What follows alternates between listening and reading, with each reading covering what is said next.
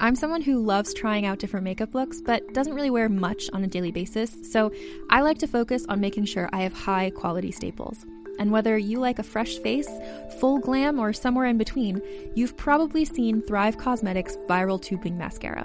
I've certainly seen it everywhere. You know, the one in the turquoise tube? So that mascara, along with all of Thrive Causemetics beauty products, are certified 100% vegan and cruelty-free, which I look for in makeup, and they've got excellent quality to match. And something I didn't know from all the mascara videos I've seen is that for every product sold, Thrive Causemetics donates either that same product, another product that is needed more, or a monetary donation. They've worked with over 500 nonprofits to help with a wide range of causes like supporting cancer survivors, people experiencing homelessness, education access, and so much more. Knowing that makes me feel even better about using their products. And I do enjoy using them. Like I said, I like having high quality staples, and so my favorites are products that are multi-purpose, like the Brilliant Eye Brightener. It comes in a bunch of colors, and I like using them as eyeliner, eyeshadow, and even highlighter. Thrive Causemetics is luxury beauty that gives back. Right now, you can get an exclusive 20% off your first order at thrivecausemetics.com/thrive. That's Thrive Causemetics, CAUSEMETICS.com/thrive for 20% off your first order. Contained herein are the heresies of Radolf Burntwine, erstwhile monk turned traveling medical investigator. Join me as I uncover the blasphemous truth of a plague-ridden world, that ours is not a loving God, and we are not its favored children. The Heresies of Radolf Burntwine, coming January 2nd, wherever podcasts are available.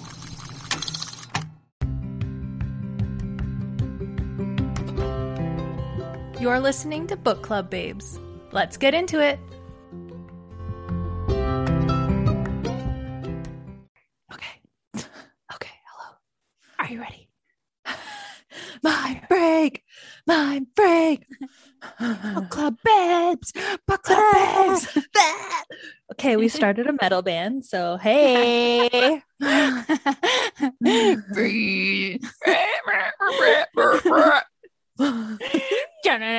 Worst metal band ever.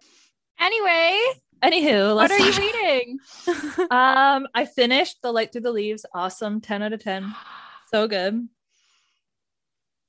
Oh, that book Such was a good so book. good, eh? So good. And I actually just love how it was perfect ending. It was amazing. Oh yeah, that book was so good, but so fucked. And then now I finished. I'm not done. Rude. What the heck? Rude. So rude. Just kidding. All right, Just I'm out of kidding. here then. I've overstayed my welcome. If the rest of the episode would just be like 45 minutes of me being super silent, I'd be like, I don't know. Okay, tell me, what are you reading? Okay, sorry. And then I started Daisy Jones and the Six. Oh, But yeah. nice. I like the flow of the story. I'm like burning through it super quick.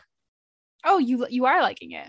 Yeah, I like how it's like going through like a story and they're like asking the players in the story. So yeah. Okay. That's the same now one tell me. who read, or she did that Evelyn and the Seven Husbands, right? Oh, Yes, is that her name? Taylor Jenkins Reid. Yeah. Yeah. What was that book called? Evelyn, The Seven Husbands of Evelyn Hugo. Right, that's it. That's the one. I finished the book that I was reading, Animal, by Lisa Tedito, and it was really weird. I'm not sure if I'd recommend it. If you're looking for something weird, the one thing that I really didn't like was that the author didn't write with quotations when someone spoke. Like it would be like a dash and then what they were saying. It was really weird. Mm-hmm. So I had to read a little bit of like dialogue over and over again to kind of figure out who was speaking, because it would be like dash and then what they'd said, but then like it would be like she said loudly, like that's obviously not how it was written, but it would all be together, so it wasn't like, I don't know, it just wasn't, it was weird.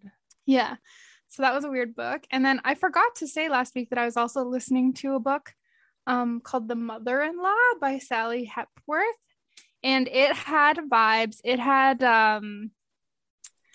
Not a Happy Family vibes. It was like that. Yeah. Yeep. Although it wasn't as like murdery, like because okay. that book was pretty murdery. It was just like big old wealthy family whodunit sort of thing. A wealthy It was family a good one to whodunit. listen to. Yeah. Noise. And it was Australian, so the narrator had an Australian accent. Oh, put another shrimp on the barbie. Oh god. Exactly. And then now I'm reading A dingo ate my baby. A dingo ate your baby. Actually, I'm not reading anything yet. I haven't picked a new book. So if you have a suggestion, let me know. A suggestion. But I'm listening to Ask Again Yes by Mary Beth Kean, which is a book that's been on my TBR for a really long time. So I'm happy that I'm listening to it. Anyways. So should we? Yeah, let's talk about this book. Dang, I love this book. It's so good. It just makes me, especially since I finished The Light Through the Leaves, plus I'm reading this book, I just want to be outside in the woods. I know. But not I'm getting in the so snow. Excited for summer.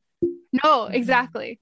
I'm getting super excited to like read outside. Like I can feel the excitement. Too. And with the time change, it's like gonna be lighter longer. It's gonna be light at night.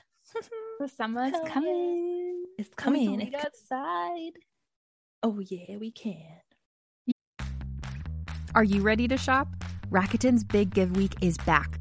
Get 15% back at hundreds of stores, and it's all happening this week, May 6th to May 13th. It's the perfect time to shop for everything on your list for spring and summer, like clothing, outdoor gear, and travel. I know I'm using this week to stock up on some warmer weather essentials at Ray-Ban and Ulta, and I love that Rakuten even helps me save on travel at sites like Hotels.com. Rakuten really is the best way to shop, and you can save even more by stacking cash back on top of deals. Plus, during Big Give Week, that cash back is bigger than ever. With Rakuten, membership is free, and when you sign up and shop today, you get an extra 10% cash back boost. That's an extra 10% cash back on top of the 15% cash back. You won't see higher cash back rates than these. Go to Rakuten.com or download the Rakuten app. Rakuten. Shoppers get it. Yeah. Okay. Yeah. Do you want to go first? Do you want me? Okay. So no, I don't want to go first. This part's sad. Oh, okay. So okay, wait. We're reading chapter 17 to 24. Yeah. Yes, this is accurate information. Yes, so and essential. Sorry, are you going to talk? What? Sorry, are you talking? Sorry. Sorry. Are you going to talk? Well, eventually sorry, I will. Oh, are you? Oh, sorry. Hello. Oh, sorry. Hello. Okay, go. Okay. So chapter 17. Inti is no stranger to a bad day, and she's recounting the day that she accidentally killed a wolf. They needed to tranquilize her, but they accidentally ended up puncturing the lung of the wolf. And she'd been watching her for months. Yes. She had like a that connection, would be and so sad. Yeah. And no. And at this point, I think you're starting to see why Inti has these sort of like rules, like we're not naming them. They're number 20, number whatever. And we're starting to see why she is the way she is, and further along we really understand. But now Gus is kind of like, they're all living in Alaska together. I think we found that out last week, but Inti is like inconsolable over this, rightfully, understandably so. She's such a sensitive person, and Aggie has been caring for her for a few days, sleeping with her in bed, like consoling and comforting her, and Gus is getting upset at Aggie for this. He's kind of like their mom is like the toughen up kind of scenario. I just which part? Gus? Just Gus. Gus is like, he's such a dick. He's such a dick, and he's a perv, and he's got to go. He's got to go. Literally, he's got to go. Yes. to get Inti out of the house, they suggest to go on like a little hike in camp. She obliges to kind of like try to smooth things over with everybody. And they some hunters come across them and they tell them that they're hunting wolves. And Aggie lets them have no, because Alaska's the last state where this is legal to do this. So Aggie lets them have it. And this whole interaction obviously upsets Inti, and she needs a moment. And she goes to like down to a little lake by the sounds of it. And then Gus comes over, which I'm like, ew, gross. And he was like, whatever, like that's part of your job. What's going on? And also, I killed somebody, by the way. What? And Aggie doesn't know. No. And yeah, you can't tell Aggie. And yeah, it was while I was operating and I was just like, oops. Yeah, his hand slipped. Yeah, so he's essentially like, you're gonna kill something sometimes. It's just your job. Yeah, exactly. He's like, so I don't know what the big deal is. I killed a woman once, whatever. Could you imagine if, like, I don't know how we could kill somebody like with graphic design.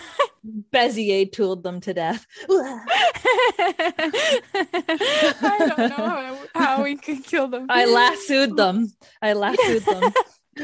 Magic wand, dancing, and then I used the knife tool, and then I deleted them. Goodbye. Bye. All right. In that chapter 2, Inti was reminiscing about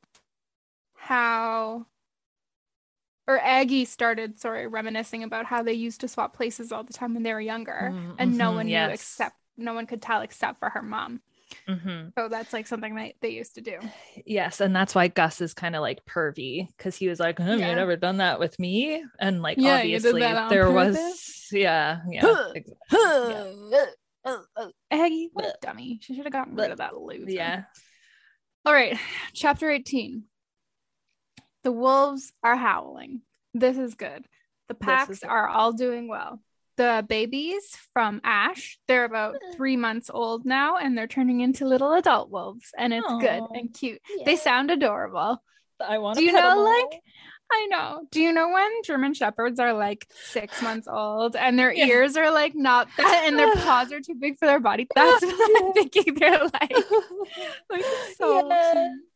Oh, I'm just thinking about back when, like, we didn't get Brandy that young, but like she was still like a little bit of a puppy, maybe closer to a year, and she still was like, her paws were too big for her, and she was so like growing into her ears still. It was so cute. Yeah, that's cute. It's cute. So that's what I pictured them, like little cute baby wolves.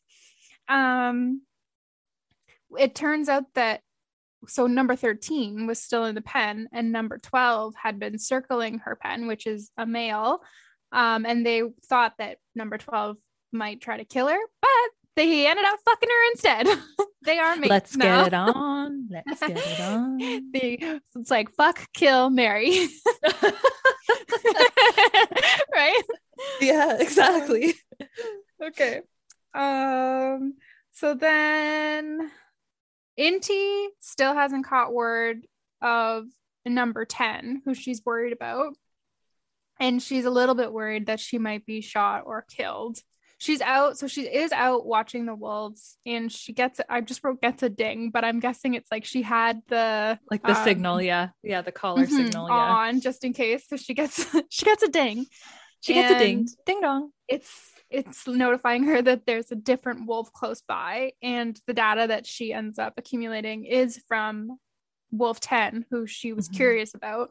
And it turns out that she had traveled like kilometers all over the place, and she only returned when her sister was getting ready to have babies, which is very cool. And Inti wonders how they have this connection. Sixth sense about it. It's crazy. Like, it's not like she texted her like, hey, I'm about to have babies. Hey, you better come back now, because if you want to see these babies, if you're an aunt now, come on back now. So that was cool, and it kind of like I think she got really excited about that.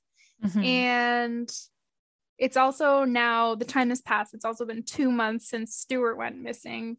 And Inti is sort of hoping that people will forget about it, but she's also sure that the concern is only growing. Like, it's not at the top of everyone's mind, but everyone's still thinking about it, sort of thing. And the baby's still growing that's in her belly. I keep forgetting that she's pregnant.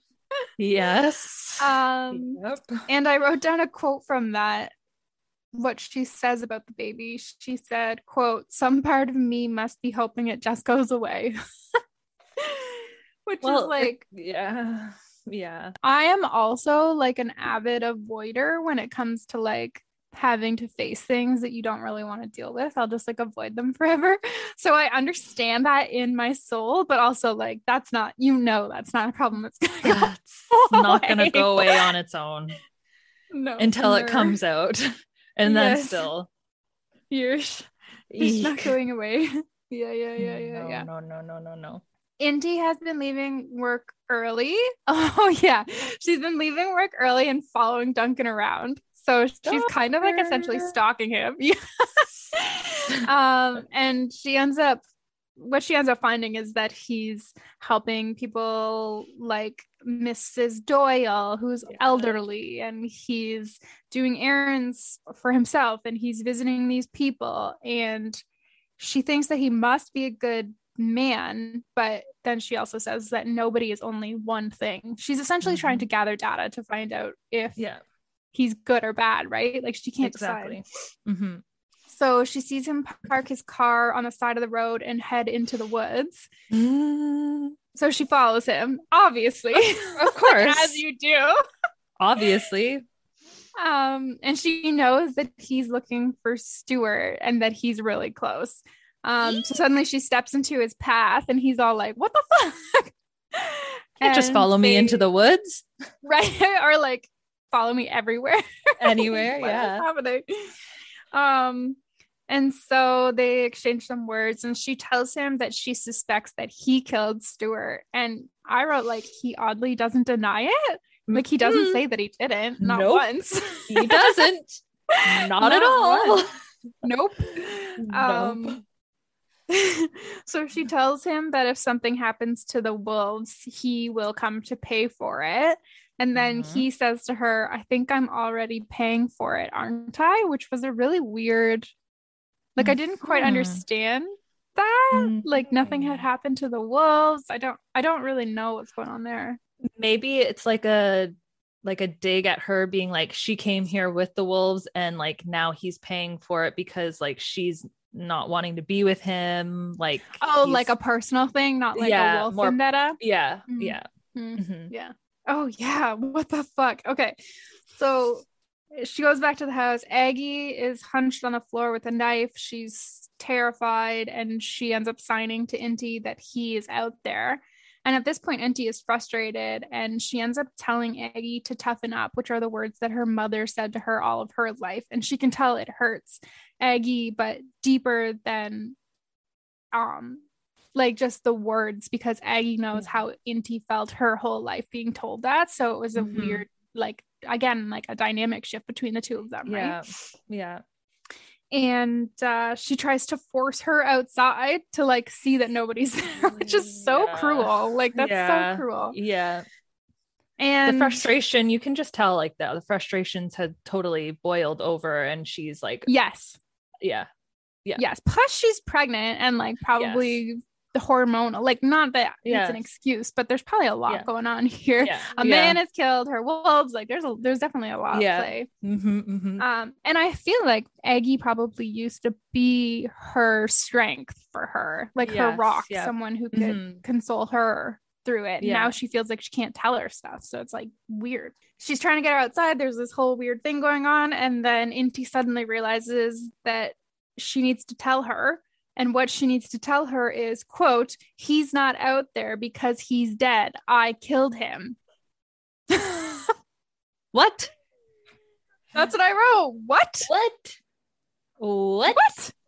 Do you think that she killed Gus? Do you actually think she killed Gus? You do? I think so. Yeah, I think she. But then why is she judging Stuart so hard? Because I think that Well, I think as we see as it goes, well, we already know that like her and Aggie are so intertwined with each other, and like especially in the last chapter when she reveals what her plan was, I wonder if like she's like, this is my last resort on trying to save Aggie, killing the man, killing him. Yeah, because that's the only way. But why is she so judgmental as to, sorry, I meant Duncan, because Duncan killed his dad, and she's like judging him, like, is he a bad person? But it's like, you've killed somebody, so that's the kettle calling the pot black. True, but I think that she was questioning that before she found out from Fergus that he killed his dad, because she thought that he may have killed Stuart. Well, I think because he thought that he might hurt women. I think that she's just like, because he isn't married, he doesn't have children, he's had lovers and stuff like that, but I don't know. All right, maybe. All right, we'll just have to finish the book next week and find out. Have to find out. Right. So she has this weird dream as she's lowering her mouth to someone's neck. It's super weird and wolf-like. Then she's awoken from her dream, and she hears what she thinks is her horse in distress outside, and she's like nervous, and she jumps up to look out the window and see what's going up, and she ends up seeing that it's Aggie, and she's gone out to visit the horse, and she climbs on top of the horse and she calms it down. Like she can finally go outside.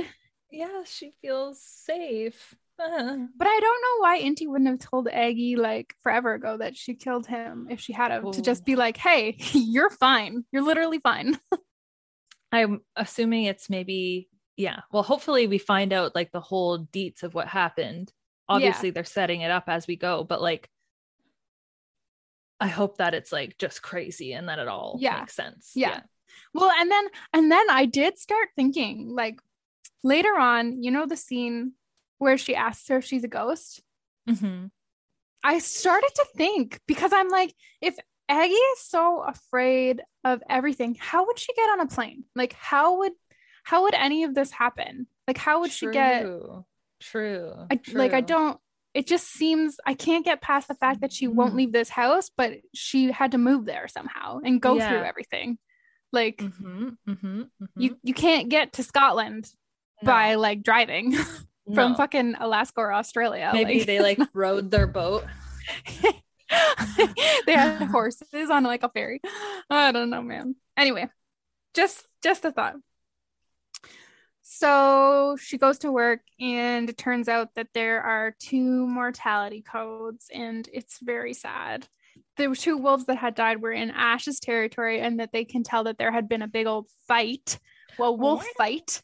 Yeah. And it turns out that 13 and 12, the fuck, kill, or marry, came and joined Ash's pack, which is good. She needed some like some backup.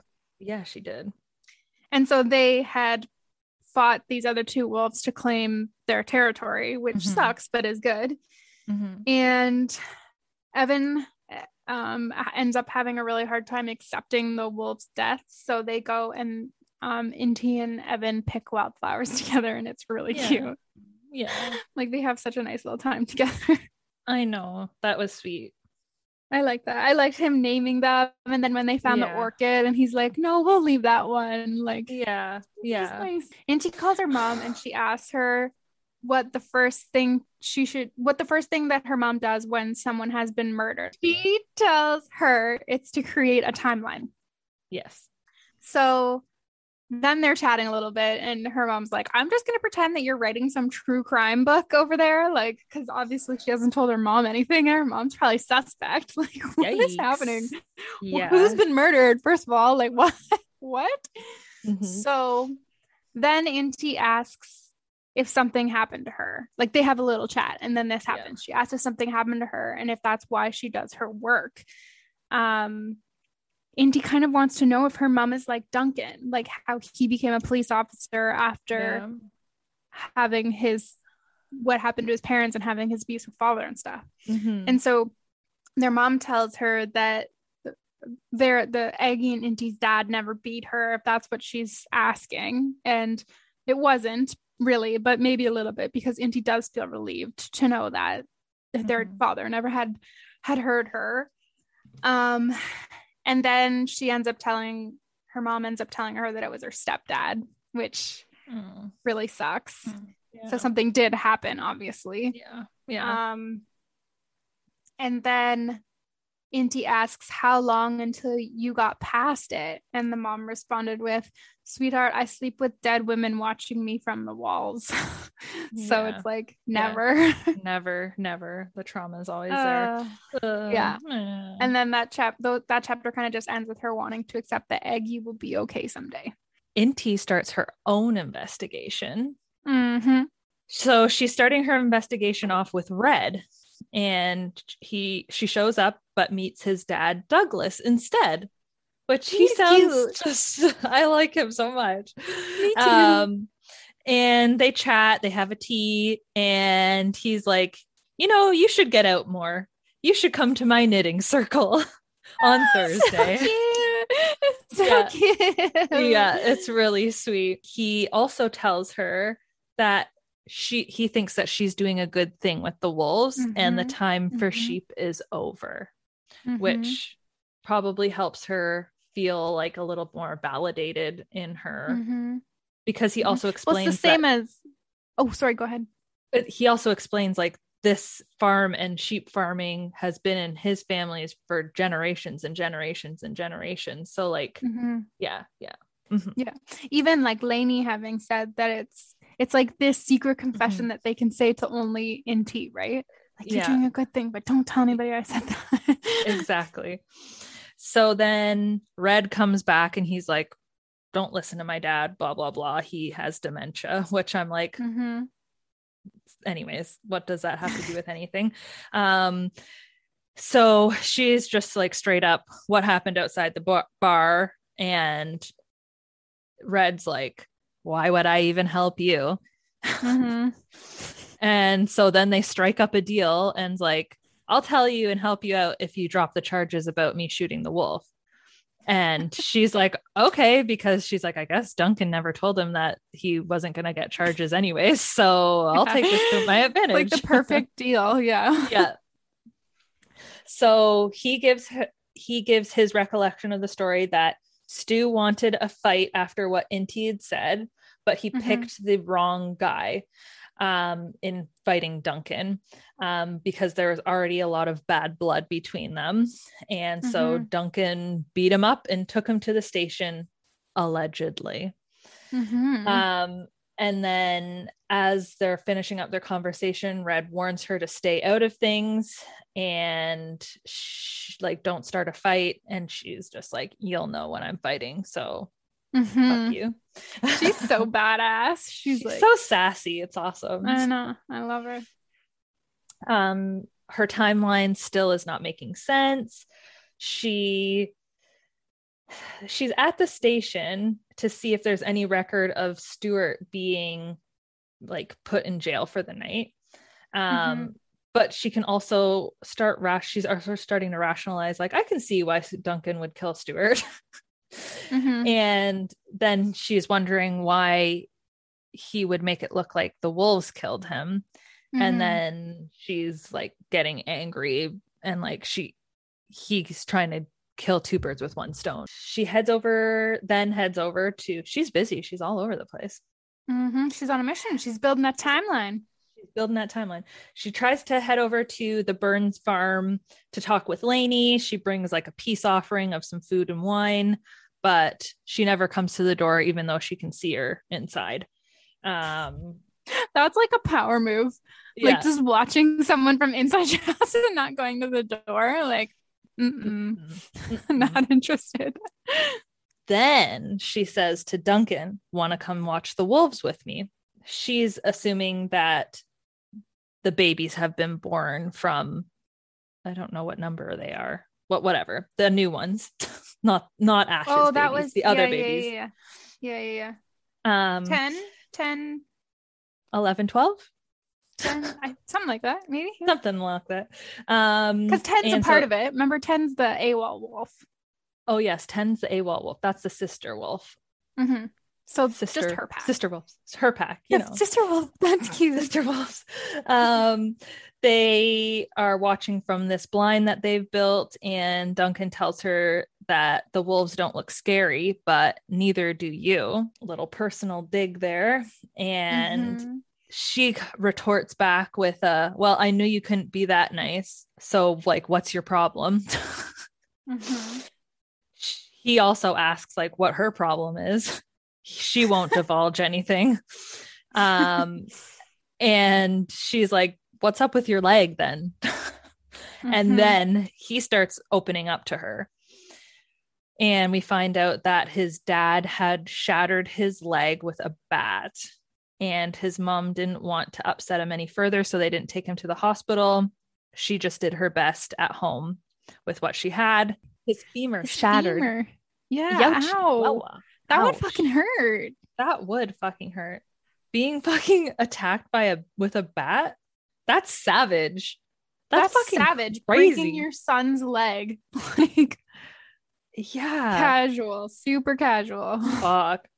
And he confesses that he didn't kill his father out of self-defense, but out of revenge and hate. Fuck you, Dad. I'm gonna He kill was you. just saying that his mom was already dead when he killed his dad. Exactly. Yeah.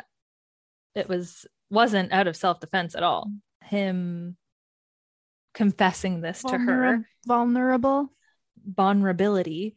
Inti then becomes a little bit vulnerable and tells him that Aggie was beaten by her husband, which she says brutalized, yeah, brutalized, which could mean a lot of things. It could be a lot of things. You're right. Yeah. True. It leaves you wondering, because she doesn't go into details. He just apologizes, but she tells him that that's why she thinks that this is the way she is, hard and angry. She also tells him that she brought her here to try and heal her, but she's just like not here. She's not like with them mentally. She's done with this pack. They go to find another one. He's like asking questions about the wolves, which is just funny. He's like, so you know where the other packs are, right? Yeah. And she's like, no, I don't. And he's like, she's like, I don't even have any of my stuff with me anyways. So yeah. And he's like, well, how are we gonna? He's like limping, like, yeah, and she's still making him go, like all over the place. But then he's like, well, how do you even find them? She tells him her dad's secret, which is really sweet. That you don't hunt wolves, you hunt their prey, which is really sweet. And she also is like, I won't let them hurt you. Like, they're not going to hurt you or whatever. And he's like, okay. And once they get to this lookout spot, she's like, yeah, I brought you out here so that they could eat you. Yeah. How do you feel about that? Yeah. Tell me how you really feel.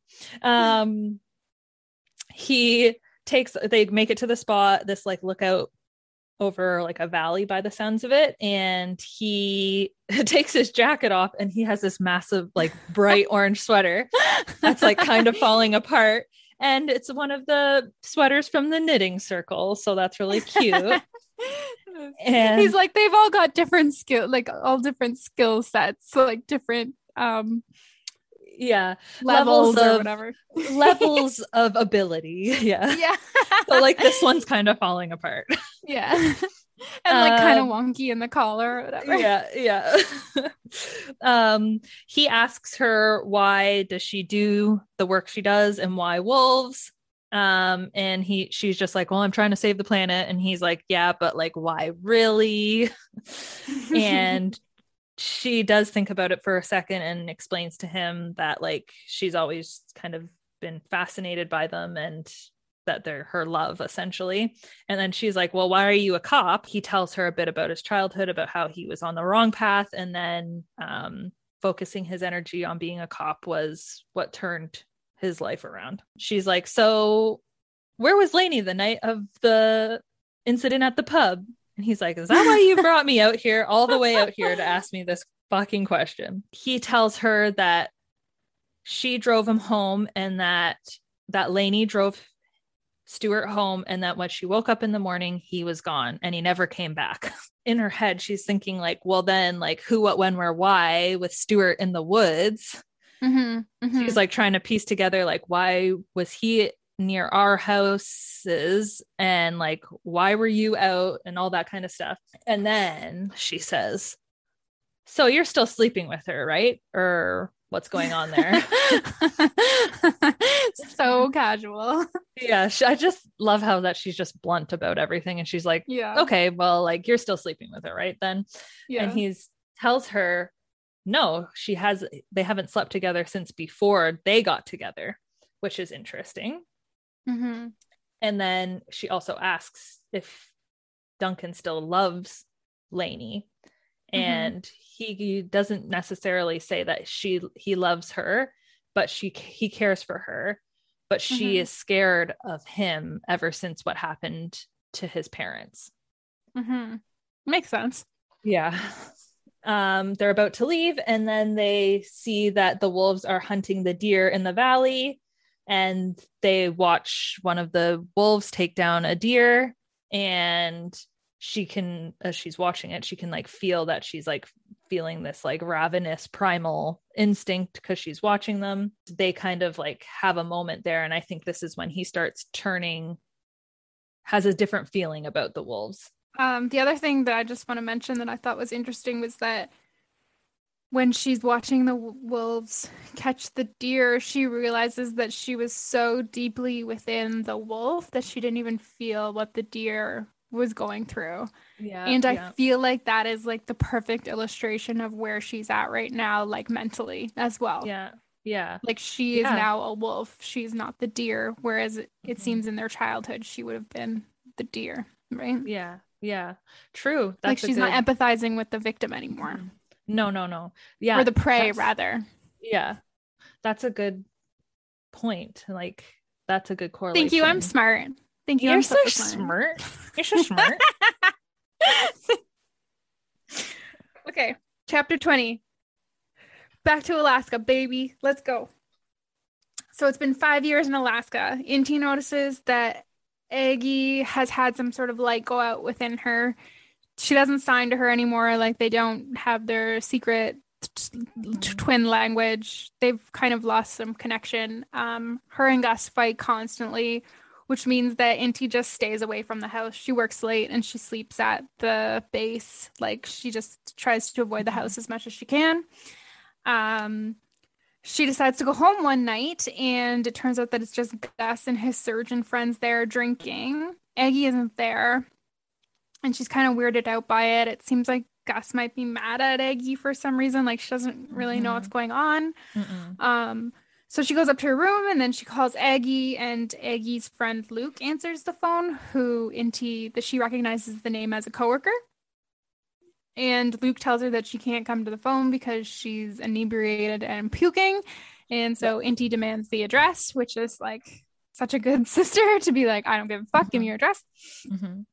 So she's going to get her, and Gus ends up getting in the car as well to come too. And it's just like before they go up to the door, Inti says to Gus, like, don't make this weird. He's just her coworker, okay? Like she already knows. She's so intuitive and smart. And so as soon as Luke opens the door, Gus punches him in the face, which is like, where's your chill? Cool. Yeah, Your chill? None at all. No fucking chill. Hence why he can kill a literal woman at his job and be like, you win some, you lose some. Yeah, happens. Oy vey. Okay, they get her out, and Gus is trying to get Aggie into the back seat, and he's being really rough with her, like rougher than he needs to be with her. Inti can see that this is unnecessary and that this is not going good, so she ends up punching him in the head. And Gus is like mad about it, but it kind of stops him taking out his aggression on Aggie, and so they're able to get her back to the house. And once Aggie is put in bed, Gus ends up telling Inti that he didn't think she had it in her to punch him. And she tells him that when it comes to her sister, she can be anything, which I loved because I was like, yeah, Gus. Back and don't off, forget dickwad. about it. Yeah, don't forget about it. Eggie suggests to Inti that she might want to get her own place that's closer to work. She's really trying to frame it in the way that it's like, you should be closer to work. Like, but Inti, it feels weird about it. And she knows that it's not really like her sister not wanting to be with her. Like, she knows, but she's still hurt, obviously. Yeah. And she's also pretty worried and upset because they have never lived apart. And she does feel like Gus is starting to come in between them, which is not something that she ever thought would happen. And that is when an idea starts taking shape. Bling, light bulb, beep bop, blurp up. Which I was like, what is it going to be? We find out later. What's the plan? Stan? We should pay Stan.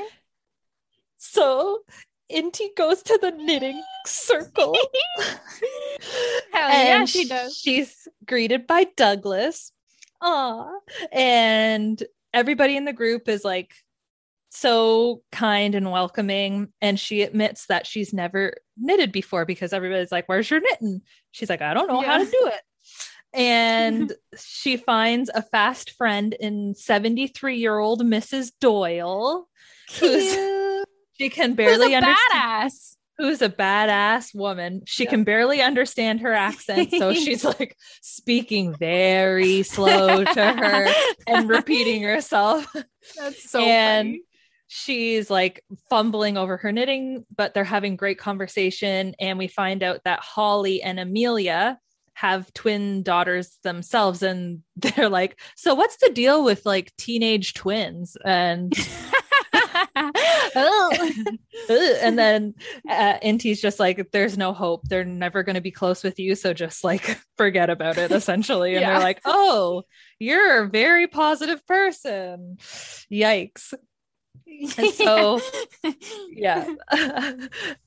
we find out a little bit about Mrs. Doyle. She's a volunteer tree planter.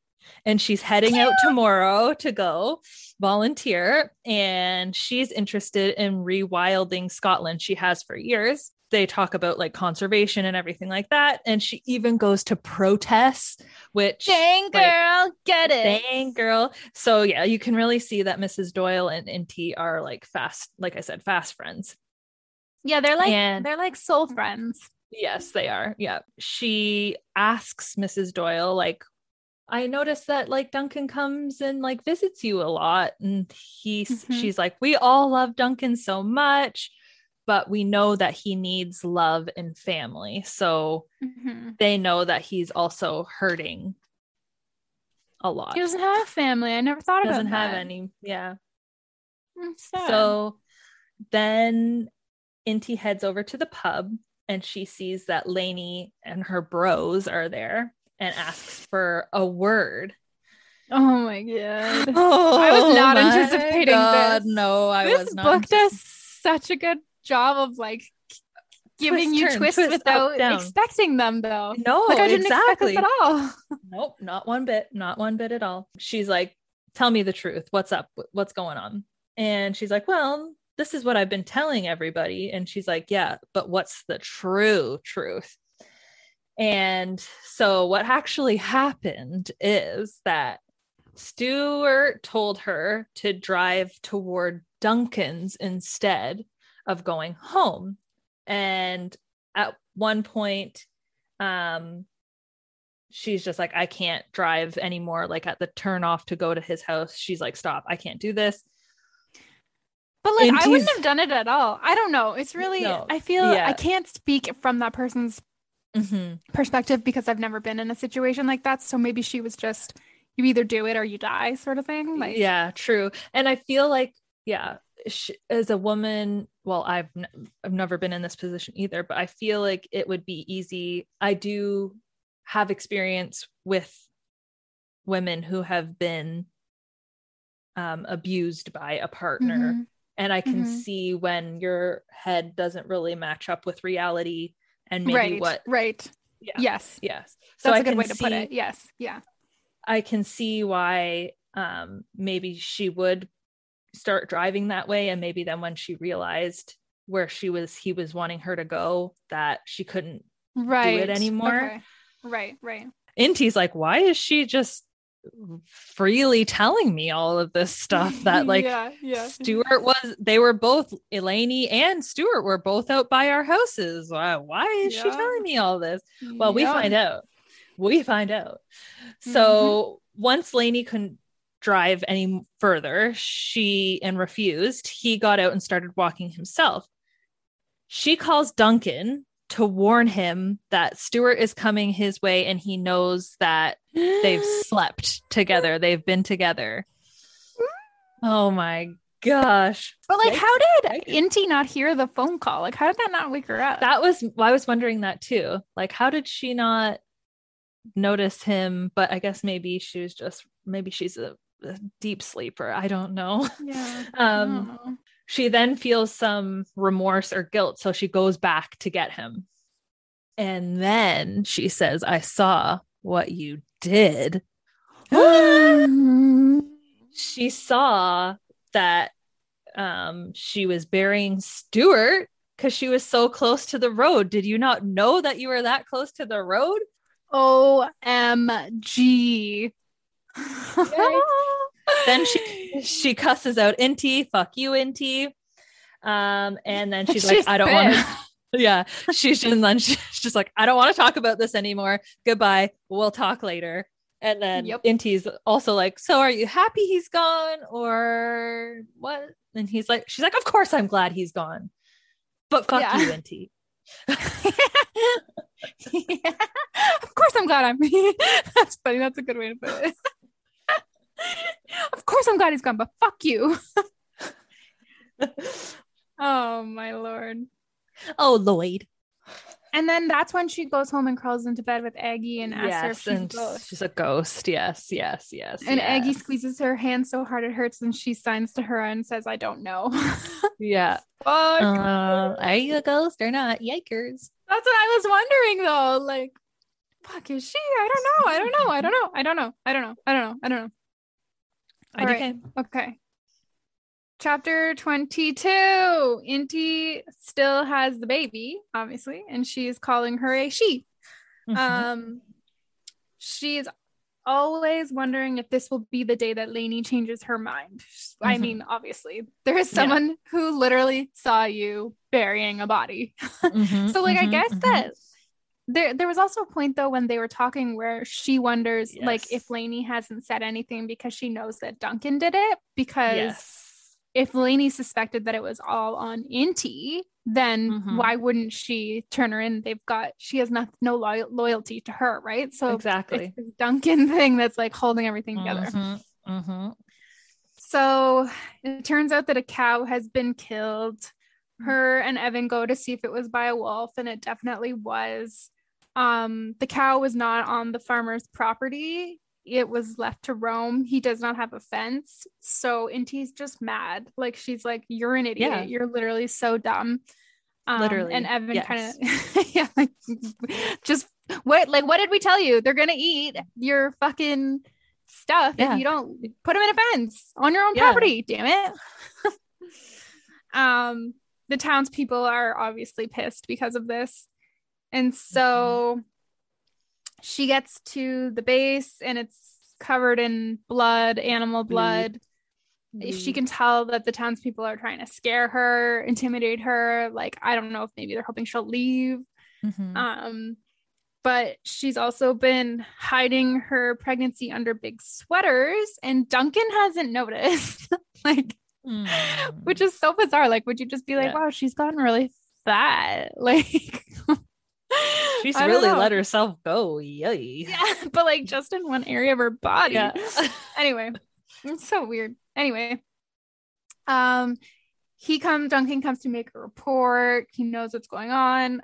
She's cleaning up the blood, and Evan comes over and he's like, I'll do this. And she's like, no, I got this. And he's like, you shouldn't be doing this in your condition. And she's like, oh, what? And he's like, I have fucking sisters and they have lots of kids, so I know. And she's like, oh god. So they track the data and they can't explain the whereabouts of any wolf who may have done the killing. So it's essentially, if they can explain it, they have to terminate that. No, they don't have to terminate the wolf. Do they have to terminate that wolf? Is that how that goes? Yeah. So that but there is no data. She can't Mhm. explain it. This part really sucked. Yeah. It's Halloween. Someone has put a dead wolf on display. I don't need to go into the details. That's all. Yeah. Inti sees it, and the quote I wrote down that I loved was, "I am fury dressed in flesh." She's obviously like so pissed because someone has done something absolutely awful. Like, ew, why would you even do that? That's so fucked up. So she ends up finding out who did this to the wolf because he's a fucking idiot and kept the collar like a total fucking loser. Like, why wouldn't he think that? So she ends up being able to track it, and she knows who did it. Yeah. So his name is Colm McClellan. Sure, yeah. He's a fucking loser. She's stalking him now. She's like, she's coming for you. Mm-hmm. She's watching him walk downtown with his girls or whatever. And then Duncan suddenly appears and he tells her that he's going to find out who did this. And she's like, sounds good.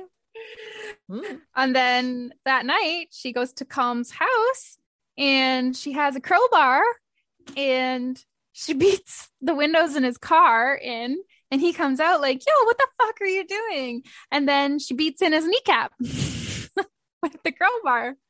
Wow. Yo. Does she, at this point, break into his shed with the crowbar as well? Yeah. It's all very dramatic. Yeah. She's on a rampage. Yeah, which I'm surprised she stopped. Like, I don't think I would have stopped. At one kneecap. Like, I think I would have taken it further because I would have been so mad. Yeah. It is interesting that she has the control to like stop herself from going any further. And I don't know if it mentioned it, but I don't know if she felt this. I don't know either. Yeah, I was gonna say, I think she did, but then I'm thinking maybe it was something else. Maybe it was like with maybe her rage. Yeah. True. I don't know. Anyway, so then she calls Duncan and she gives him the name and address of the person, and she like bounces, leaves the guy on the ground like, "Fuck you." Bye. Goodbye. Don't fuck with my wolves. Break your kneecaps.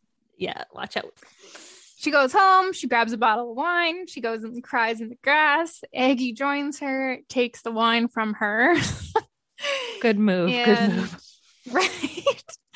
And she comforts her while she cries, which again is kind of good for her to have been like their old roles were back in a way.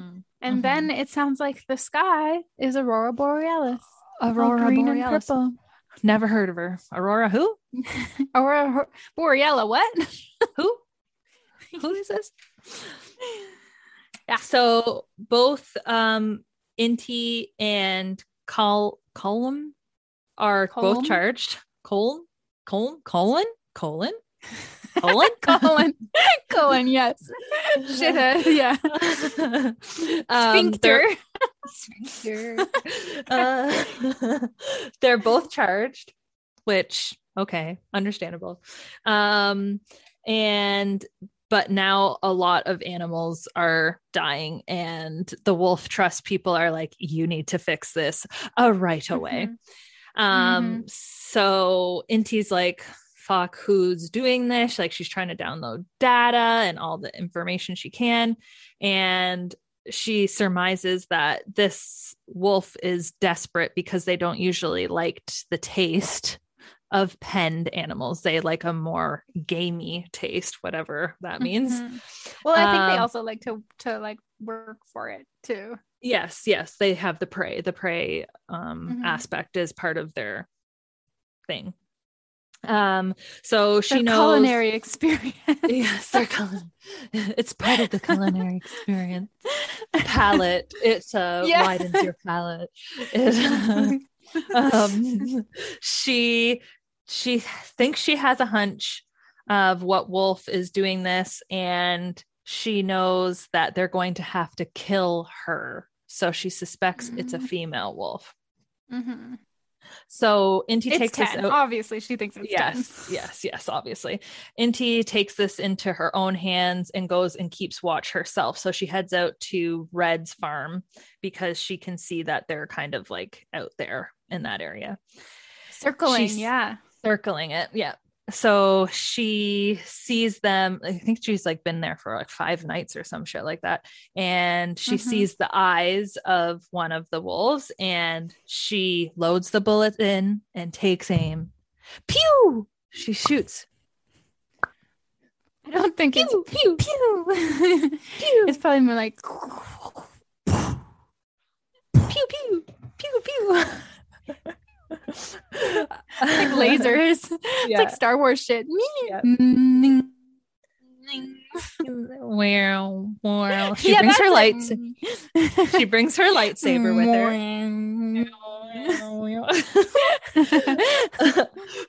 So she shoots it, and then the eyes, there's no more eyes. And then you're like, oh fuck, she shot the wolf, but she didn't actually. She just scared him away. Obviously. Yes. She ain't cold-hearted. And then Red like rips up on his fucking 4-wheeler, like and it's like, what are you doing out here? I heard a shot. What's going on out here? Except it would be more like, hey, lassie, what you doing out here? I don't know how to Scottish accent. That was good.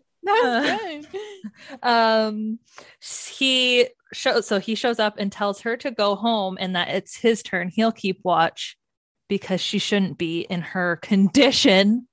So even Red knows. How does Duncan not know? I know, what a fucking dummy. Yes. So she also tells him like they won't be a problem anymore because like animals actually learn from their warnings, essentially.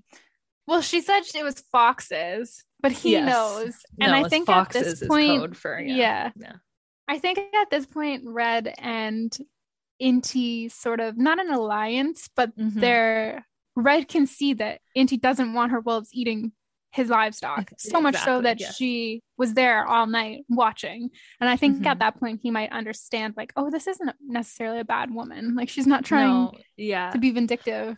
Yeah. I think they're like on some sort of level playing field now. Like he's not thinking, like you said, down on her. She is passionate about animals in general. Yeah. So the pack is sad about 14, which was the wolf that was stupidly killed. And they're all kind of like mourning the loss. They're not as playful as they used to be. And Inti ends up finding number 10's collar. Uh-oh. She chewed it off. She chewed it right off. Like the wild animal she is. Yes. At the same time, you can't feel bad because you're like, what? She doesn't want to wear a collar, obviously. No, obviously, yeah. Yes. So Inti's a bit like, ew, she's not even scared of humans, which now I'm like foreshadowing much, maybe. I don't know. Like maybe that wolf did kill Duncan? Or maybe Stuart? Maybe, I don't know. Or like maybe something else will happen later. I don't know. Okay. She's then headed home. It's in the middle of the night and there's people. She's awoken from like a weird dream. There's like people outside of her house and it's calm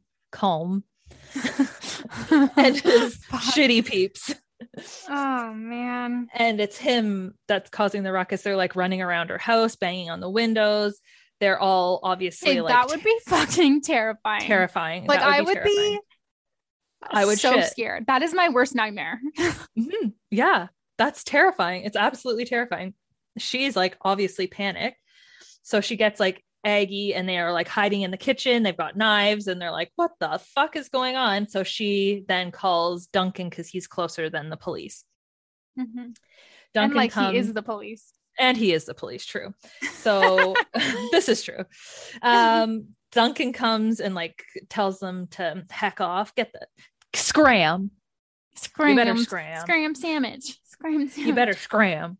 So he arrests them, put them in the back of his truck, and he comes in to like tell them that it's safe. And they're like, get out of the house. Don't come near us. Which is like. But also. Yeah, he notices her belly. Because she's only got her nightshirt on. Yes. So he's like, is that what? And he's like, they're like, get out. He's trying really hard to calm them down. They don't want anything to do with him. He wants to take them to the hospital. Yes, get away. They are adamant. And like Aggie even gets between the two of them, which is pretty significant, I think. He does finally eventually leave. And then Aggie signs to her, is that the father of the baby? Which obviously Inti says yes. And she says, like, don't let him in again. Which is like, what? Why? What? Why? I think at this point too, though, I didn't write it down, but at this point, does Duncan look at Aggie and she feels less crazy because obviously Duncan can see Aggie? Mm-hmm. Yes, did that happen here? So maybe the ghost part is wrong. Yeah. So like, obviously, yeah. Yes. She's not feeling as crazy about the whole ghost thing. You're right. Yeah. She's cleaning up, and what was in the bags that they were throwing at the windows was the rest of number 14, which, yeah, Colum and his that's peeps so are fucked. Like, fucked. They're absolutely garbage. Garbaggio. Garbage. Okay. Flashback to the past. Inti decides that if Aggie won't end this stupid fucking marriage, she's gonna pretend to be her and end it for her. Yes, girl. The plan. So what does she do? She dresses as Aggie and switcheroo. She texts Gus from Aggie's phone and she's like, let's meet for a drink. And so they meet for a drink and he has no fucking idea. And Inti has a really good time pretending she's Aggie because it's a whole different person from her and it's kind of fun. She ends up telling Gus that her and Inti are moving out, and he says, and I quote, "I thought I had made myself clear. If you try to leave me, I will find you and I will kill your sister." So suddenly Inti is like, oh shit. This is not something I knew. Like, what it all makes sense now. What would you even do? Somebody's telling you that they would kill you. I don't think I could stay in character. I would have been like, gotta go. I gotta see it. I feel like at that point it just made everything made sense to her. Like in a way, it may have even given her some like belief that Gus wasn't actually coming between her and Inti. It was the fact that he was threatening to kill her, so she was protecting her by staying with him, right? Yes. Like it probably just gave her the entire perspective that she needed to understand the situation, because she was so like, what the fuck? Like, this is so stupid. So anyway, so she just plays it super chill and she's like, yeah. And they go back to the house. Slipped my mind. Yeah. Slipped my mind. Sorry about that. Right. I forgot what I was thinking. That little pout. Oh, crazy. Fuck. So then they go home, and once they are there and in the bedroom, he grabs her. This is Inti at this point, thinking it's Aggie. He grabs her by the throat and he starts choking her. And suddenly Inti realizes how dangerous he actually is. And she starts to wonder how often this happens with Aggie. Like, she's just getting that perspective that she had no idea. Suddenly, Aggie comes into the room. Kool-Aid Man's right in. She's like, yeah, woo. And she's like, you swapped. And she's making this like a joke. Like, she's like, this is so funny. Yeah, like, this is funny. You swapped. And then it's like almost as if Gus is in on the joke too, because suddenly his mood kind of lightens and it's this weird thing. And Inti is really confused and like almost kind of feeling betrayed by her sister. Like, what the fuck is happening? And then she sees that behind her, Aggie signs go. And she doesn't want to. She doesn't want to leave her sister. But then she signs trust me. And so she does leave. And then she waits up all night listening through the walls to make sure that her sister's okay. Yeah. Yeep. Yikes. Cliffhanger. I hope we find out. I hope we find out if Inti actually kills Gus. Mm-hmm. I hope we find out what Duncan does when he realizes that Inti's got a fucking baby. Yeah. Well, yeah. What's he going to do? I wonder what Inti's going to do. What? Oh, no, I was just going to say, but like now Aggie's like almost confirming like her intuition's like, oh, stay away from this man. So I don't know what like he's Inti's a bad going to man. do. But like, then I wonder, did Aggie, was she out in the woods and she saw Duncan kill Stuart? Like, maybe she only went out at nighttime when nobody was around. Because that was before she started going back outside that he died. Yeah. So I don't know, maybe. But like, why would she say like, don't let him back in the house? Like, that's weird. Because he was trying to protect them. Yeah. Unless that is a good point. And or Aggie killed Stuart and Duncan came across and she like ran away. And he doesn't want. Duncan would have thought that it was Inti. He wouldn't have thought that it was Aggie. Right? So technically Duncan would be protecting who he thinks is Inti, but it's actually Aggie. Yee! I don't know. There could be so many possible whodunits. Oh my god. This book is so good. I love the writing. It's amazing. I know, me too. I can't wait to finish it. I don't want to finish it, but I also want to finish it. I know. I hear you. Well, at the end of the month, Glendy Van whatever, her book, The Oceanography of the Moon, is out. Ooh. So we can read another like nature-y book. Okay, fine. I'll read it. Okay, fine. We can read it. Okay, goodbye. Oh, do you have any other thoughts? Oh, nope. Okay, we'll finish the book next week. Yeah, just read it or whatever. Yeah, read it or whatever. Okay, bye. Okay, goodbye. Thank you so much for listening. Please join us over at the Book Club Babes Facebook group for book discussions and to make your book recommendations, or on Instagram at bookclubbabes.pod. If you'd like to reach out to us directly, you can email us at bookclubbabes.pod@gmail.com or contact us on our website at bookclubbabes.ca. If you love the Book Club Babes podcast, please tell a friend about us. And until next time, bye!